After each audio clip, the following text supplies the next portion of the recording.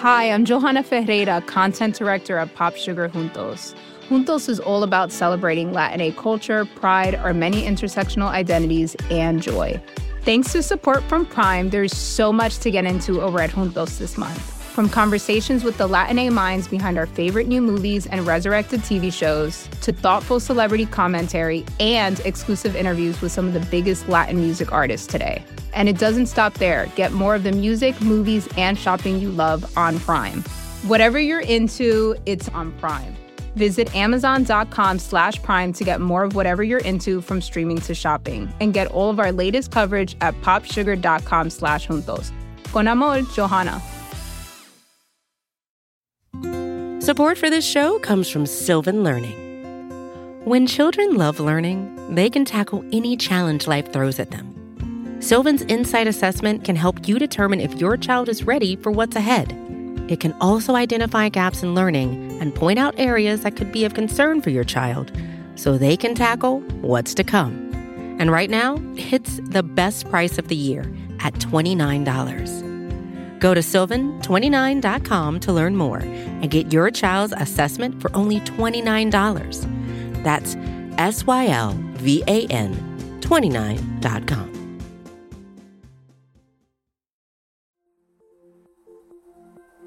From The Cut and Gimlet Media, this is The Cut on Tuesdays. I'm your host, Molly Fisher.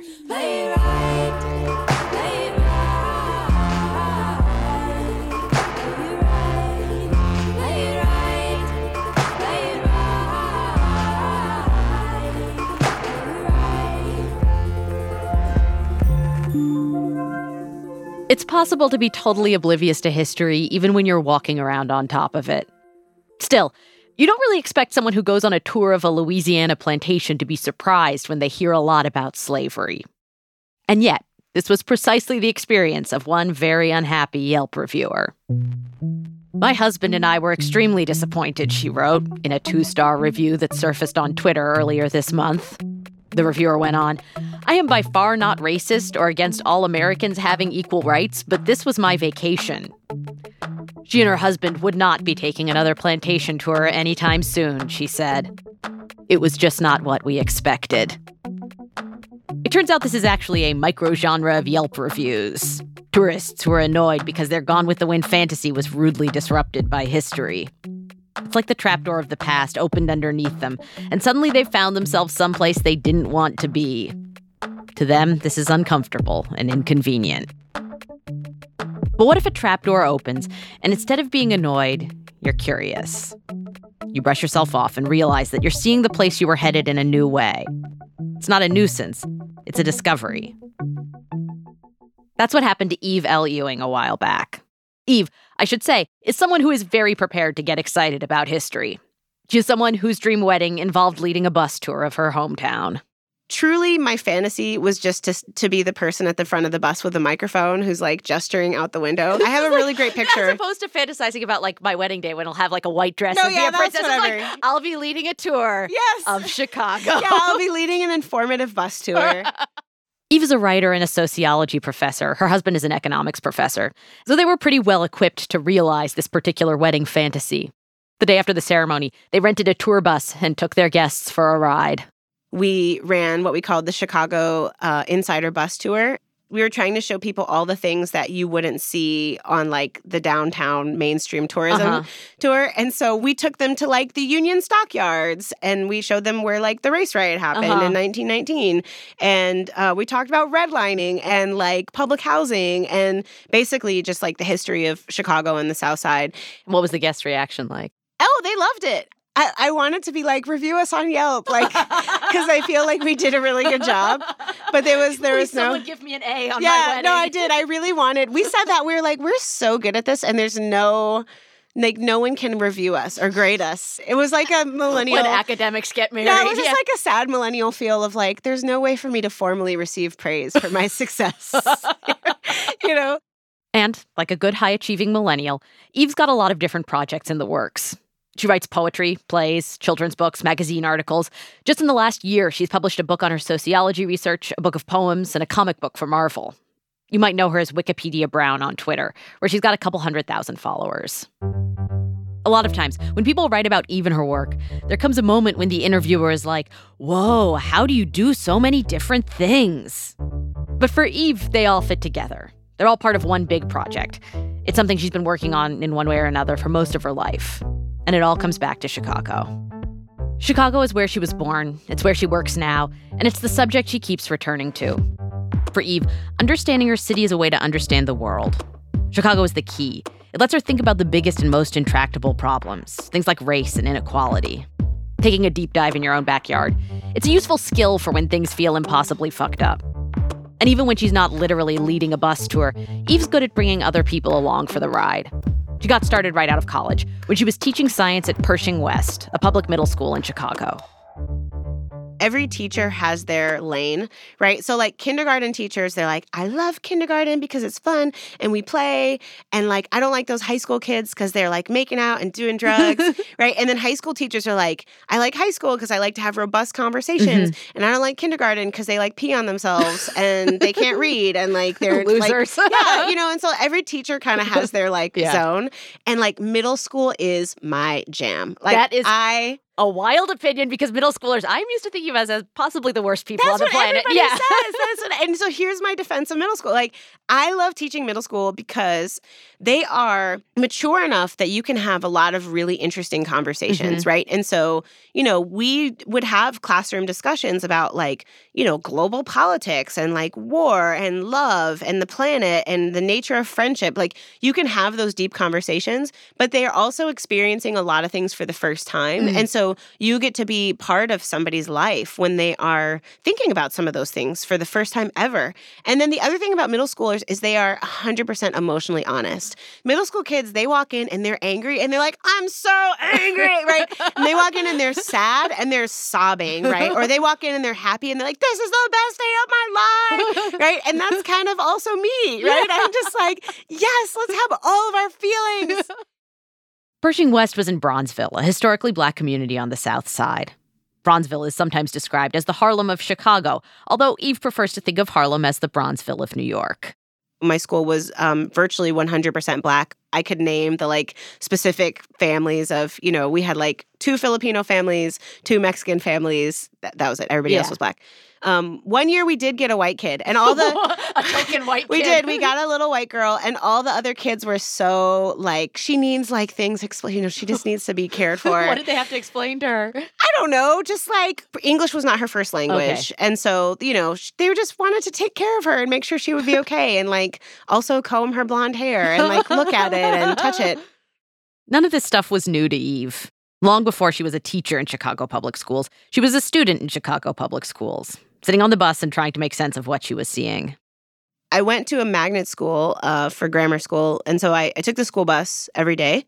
And my school itself was very diverse, but the bus was like, I grew up in a primarily Puerto Rican and Mexican neighborhood. And so everybody on my bus was Mexican or Puerto Rican, except for like me and my brother, and then like a handful of other Black kids. So it's like this thing of knowing that like everybody on our bus is brown. All the kids who walk to school are white. All the kids who get off this bus look this way. All the kids who get off that bus look that way.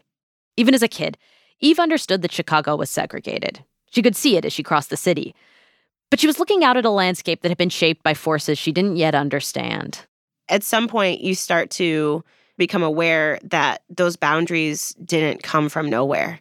And so probably beginning when I was around 18 and 19 is when I started reading about history, right? History that I wasn't taught in high school about why the city looked that way. And people think that segregation just happens. Like the segregation fairy flies around at night with her wand and she just like bestows segregation across the land. And like the Black people will go here and the Asian people, like there like is no curse or something as opposed to deliberate policies. Exactly. Like there is no segregation fairy. Segregation is made by people through policy actions and through individual decisions. Those policies and decisions had carved Chicago into the landscape she saw out the school bus window as a kid. And they were the forces she wanted to understand years later when she decided to go get her PhD. In 2013, she'd left her teaching job and moved across the country for grad school when she saw some news that immediately caught her attention. Chicago was set to close dozens of public schools, and one of them was the school where she'd taught, Pershing West. The official rationale, according to the mayor and the school district, was that Pershing and all these other schools were failing. They pointed to test scores and enrollment figures. But Eve didn't think numbers like that told the whole story. She wanted to find a better way of explaining what a school meant to a community and what happened to that community when a school closed down. So that became the focus of her research. And one day, while she was digging around for some old housing statistics, she came across an 800-page document. A document from 1922 called The Negro in Chicago. It's this report about the condition of Black people in my city 100 years ago. And I was fascinated by how many things were shockingly different and then by how many things were so much the same. Those 800 pages contained the city she thought she knew, but from a new angle. It wasn't quite like anything she'd seen before. It was a report written in 1922 by a team of 6 white men and 6 Black men. They'd been commissioned by the city to tell the full story to date of Black people in Chicago. 3 years earlier, in the summer of 1919, race riots had broken out across America.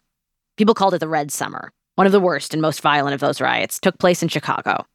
The goal of this report was to piece together how it had happened. I realized how little I knew about this era. And, I care a lot about Chicago and Chicago history. I talk about and think about race professionally, and yet I knew very little about this period that the more I explored it, the more I became convinced that it was actually really crucial for understanding the century that followed. For years, Eve had been trying to answer the question of what made Chicago the way it was. Almost 100 years earlier, these 12 men had spent 800 pages trying to do the same thing. They detailed hour by hour how the riots unfolded. Then there were the photos. In one, taken during the riot, you can see a Black man lying on the ground at the foot of a flight of stairs. Standing over him are 2 white men, arms raised as they throw bricks or rocks at him. They're stoning him to death. The photos were taken on streets Eve had known her whole life. It's bonkers to look at, like, a place where you live, right? And see these incredible photos of, huge mobs of people and, like, the military walking down the street because Chicago was under martial law. And be like, man, how come I've never seen this before, right? It's really, really incredible. But the reason the report is so long is that it isn't just about the riot. It's about everything that came before the riot. At the turn of the 20th century, more than 90% of America's Black population lived in the South. And living in the South meant living under Jim Crow. It meant living with the KKK and without many opportunities besides sharecropping. It was a pretty terrible time to be a Black person in America, specifically in the South. And the Chicago Defender, which is the most famous Black newspaper ever, kind of like the Black New York Times of the era, they started playing a really active role in encouraging Black people to leave the South and saying, what is there for you here, right? Like, there's nothing for you. There's no future for you. White people are never going to accept you. You fear your women being sexually assaulted. You fear your fathers and husbands and brothers being murdered. Just come north and make a way for yourself somewhere else. And so Black people moved up to Chicago in droves as part of the Great Migration. This was a moment of huge change for the country in all kinds of ways. You see the spread of the blues and the birth of the Harlem Renaissance. It reshaped cities across the Northeast and Midwest, and none more than Chicago. But that kind of transformation doesn't happen easily. Whenever you have a city that has lots of newcomers coming in, they tend to not be welcomed, right? And so folks were trying to get jobs, and they were experiencing the same kind of xenophobic tensions that we see repeated all over America and all over the world in other cultural contexts. And so there was a lot of racial tension during this time that ultimately kind of boiled over. It happened on the hottest weekend of the year, when a boy named Eugene Williams went swimming and drifted past an invisible line into deadly waters. That's coming up after the break.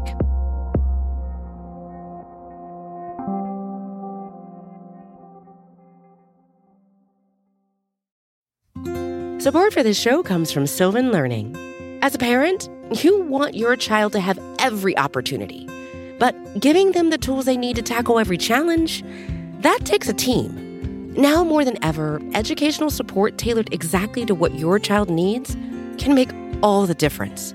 That's why parents have trusted Sylvan Learning for 45 years as the ultimate teammate in their child's educational journey, instilling in them a love for learning and a passion for reaching the next level. And Sylvan's Insight Assessment can identify gaps in learning and areas that could be of concern for your child. It's a 360-degree view into your child's learning that you can't find anywhere else, and helps ensure that your child couldn't miss something in school that might put them at a disadvantage in the future.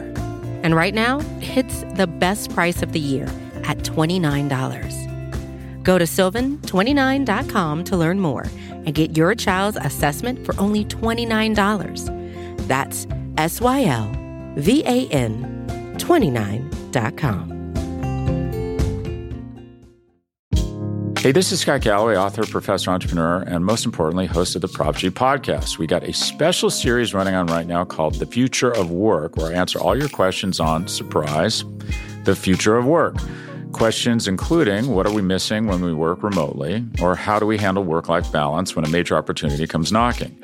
From the provocative to the technical, we're offering insights you won't want to miss. So tune in to The Future of Work, a Prop G Pod special sponsored by Canva. You can find it on the Prop G Pod wherever you get your podcasts.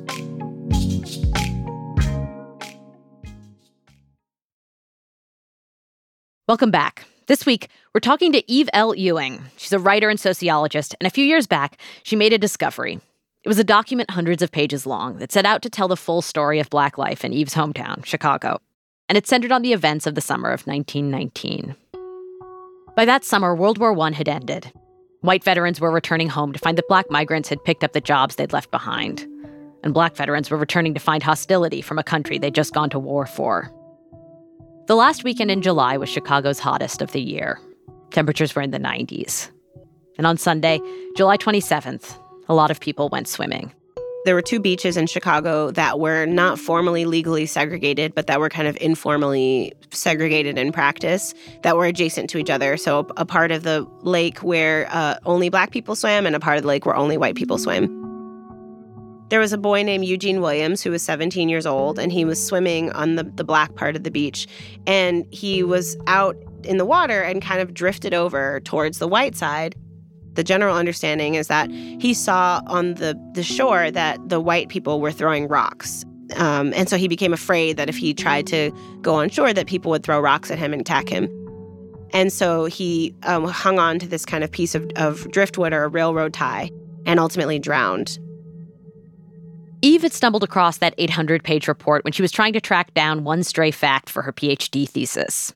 But she couldn't stop thinking about the summer of 1919 and the story of Eugene Williams. So she decided to write about it, not as an academic, but as a poet. This poem is called Jump Rope. Little Eugene, Gene, sweetest I've seen. His mama told him, them white boys mean. He didn't listen to what mama say. Went to the lake, that July day. No, it goes like, little Eugene W., so sorry to trouble you. Rise, Eugene, rise. Calm your mama's cries. Just sit up and look around. Don't let them bury you down. No, it goes like, down, down, baby, down, down, the water's tugging. Sweet, sweet baby, don't make me let you go. Swallow, swallow, grab the sky. Swallow, swallow, dark. Swallow, swallow, grab the sky. Swallow, swallow, dark. Grandma, sick in bed. Call on Jesus 'cause you're babies. No, it goes like, all dressed in black, black, black. All dressed in black, black, black. All dressed in.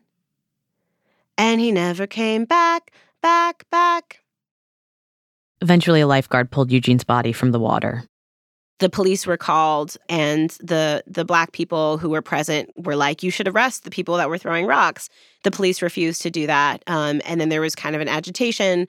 More police came, and a Black man named James Crawford is believed to have fired into the crowd or like fired into the air or something. And the police shot him and killed him. And so that's kind of how it all began. After Eugene Williams drowned, outrage spread fast. Black people were furious that police had refused to arrest the white people throwing rocks.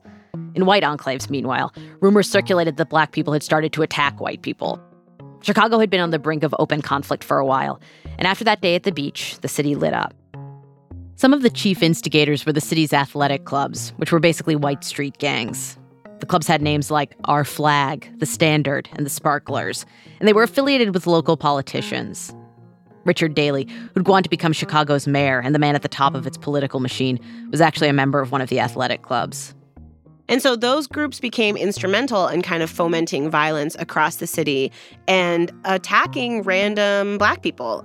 Black people started getting attacked on the streetcar, getting attacked on the street, and then also fighting back. There were reports that groups of white people in cars were driving down Black neighborhoods down the street and like sort of basically having drive-by shootings. And so Black people started building barricades in front of their houses and barricading themselves in and trying to like snipe them back. So the city basically descended into chaos.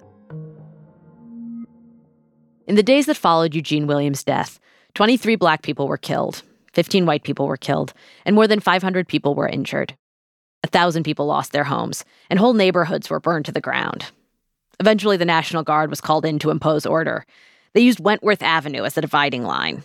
Black people were supposed to stay on one side and white people on the other. Decades later, it was a boundary that still hadn't disappeared.